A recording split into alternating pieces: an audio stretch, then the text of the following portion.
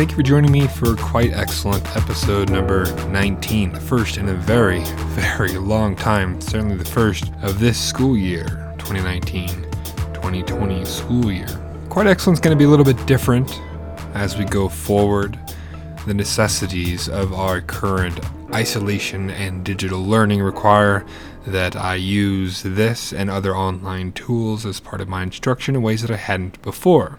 Because I don't have students in my classroom, can't read them a daily poem, so I'm going to make this part of that experience. Students will be able to listen to this outside of class. They will also be expected to respond to this poem on Google Classroom using the word that I include after the reading of the poem. Now, the responses have a full explanation on Google Classroom, but I will run through them very quickly. This has to be an original response. It has to provide a claim, use direct evidence, and commentary that explains how that claim is supported by the evidence. This is a paragraph-length response, and students have to complete a response by Wednesday and then respond to 2 other students' responses by Friday. This constitutes our in-class participation for the week. Okay?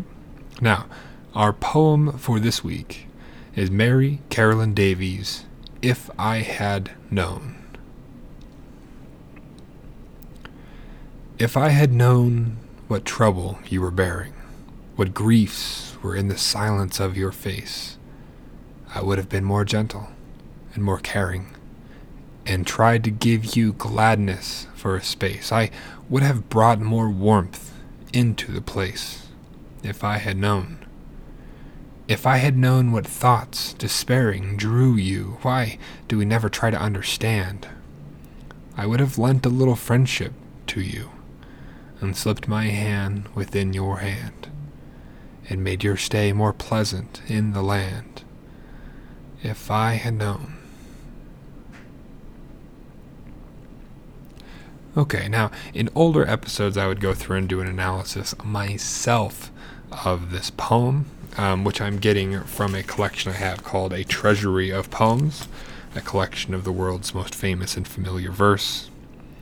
But I'm not going to do that this time. Instead, I'm going to let students respond themselves, and I will add my thoughts to this poem and build off of a little bit of their own commentary as well before sharing next week's poem on next week's episode. However, students, in your responses this week, you have to use the word intentional.